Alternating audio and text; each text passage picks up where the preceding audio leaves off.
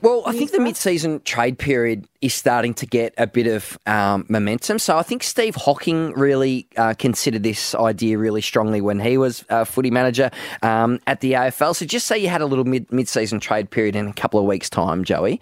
I really like the idea of, say, a North Melbourne-Geelong trade where potentially Todd Goldstein goes to Geelong is part of their premiership push. We see where North Melbourne is at Collingwood. Maybe, get some more key defensive help. They've been struggling down their spine. Brody Grundy's gone down. How do you think?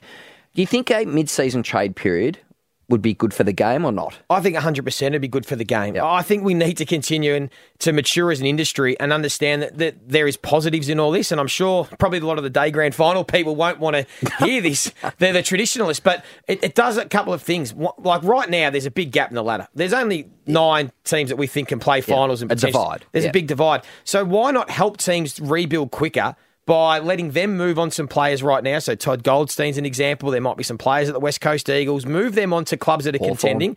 Hawthorn as well, another, give away some midfielders. They get some more early, and you get high-quality draft picks because teams are doing this in season. So it becomes like a bit of a, not desperate times, but you're more in need of players.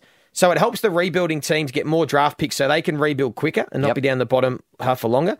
It makes the top end of the ladder way more exciting. If all of a sudden Geelong get a ruckman or the Bulldogs get a key forward, Jack Darling, or a key defender.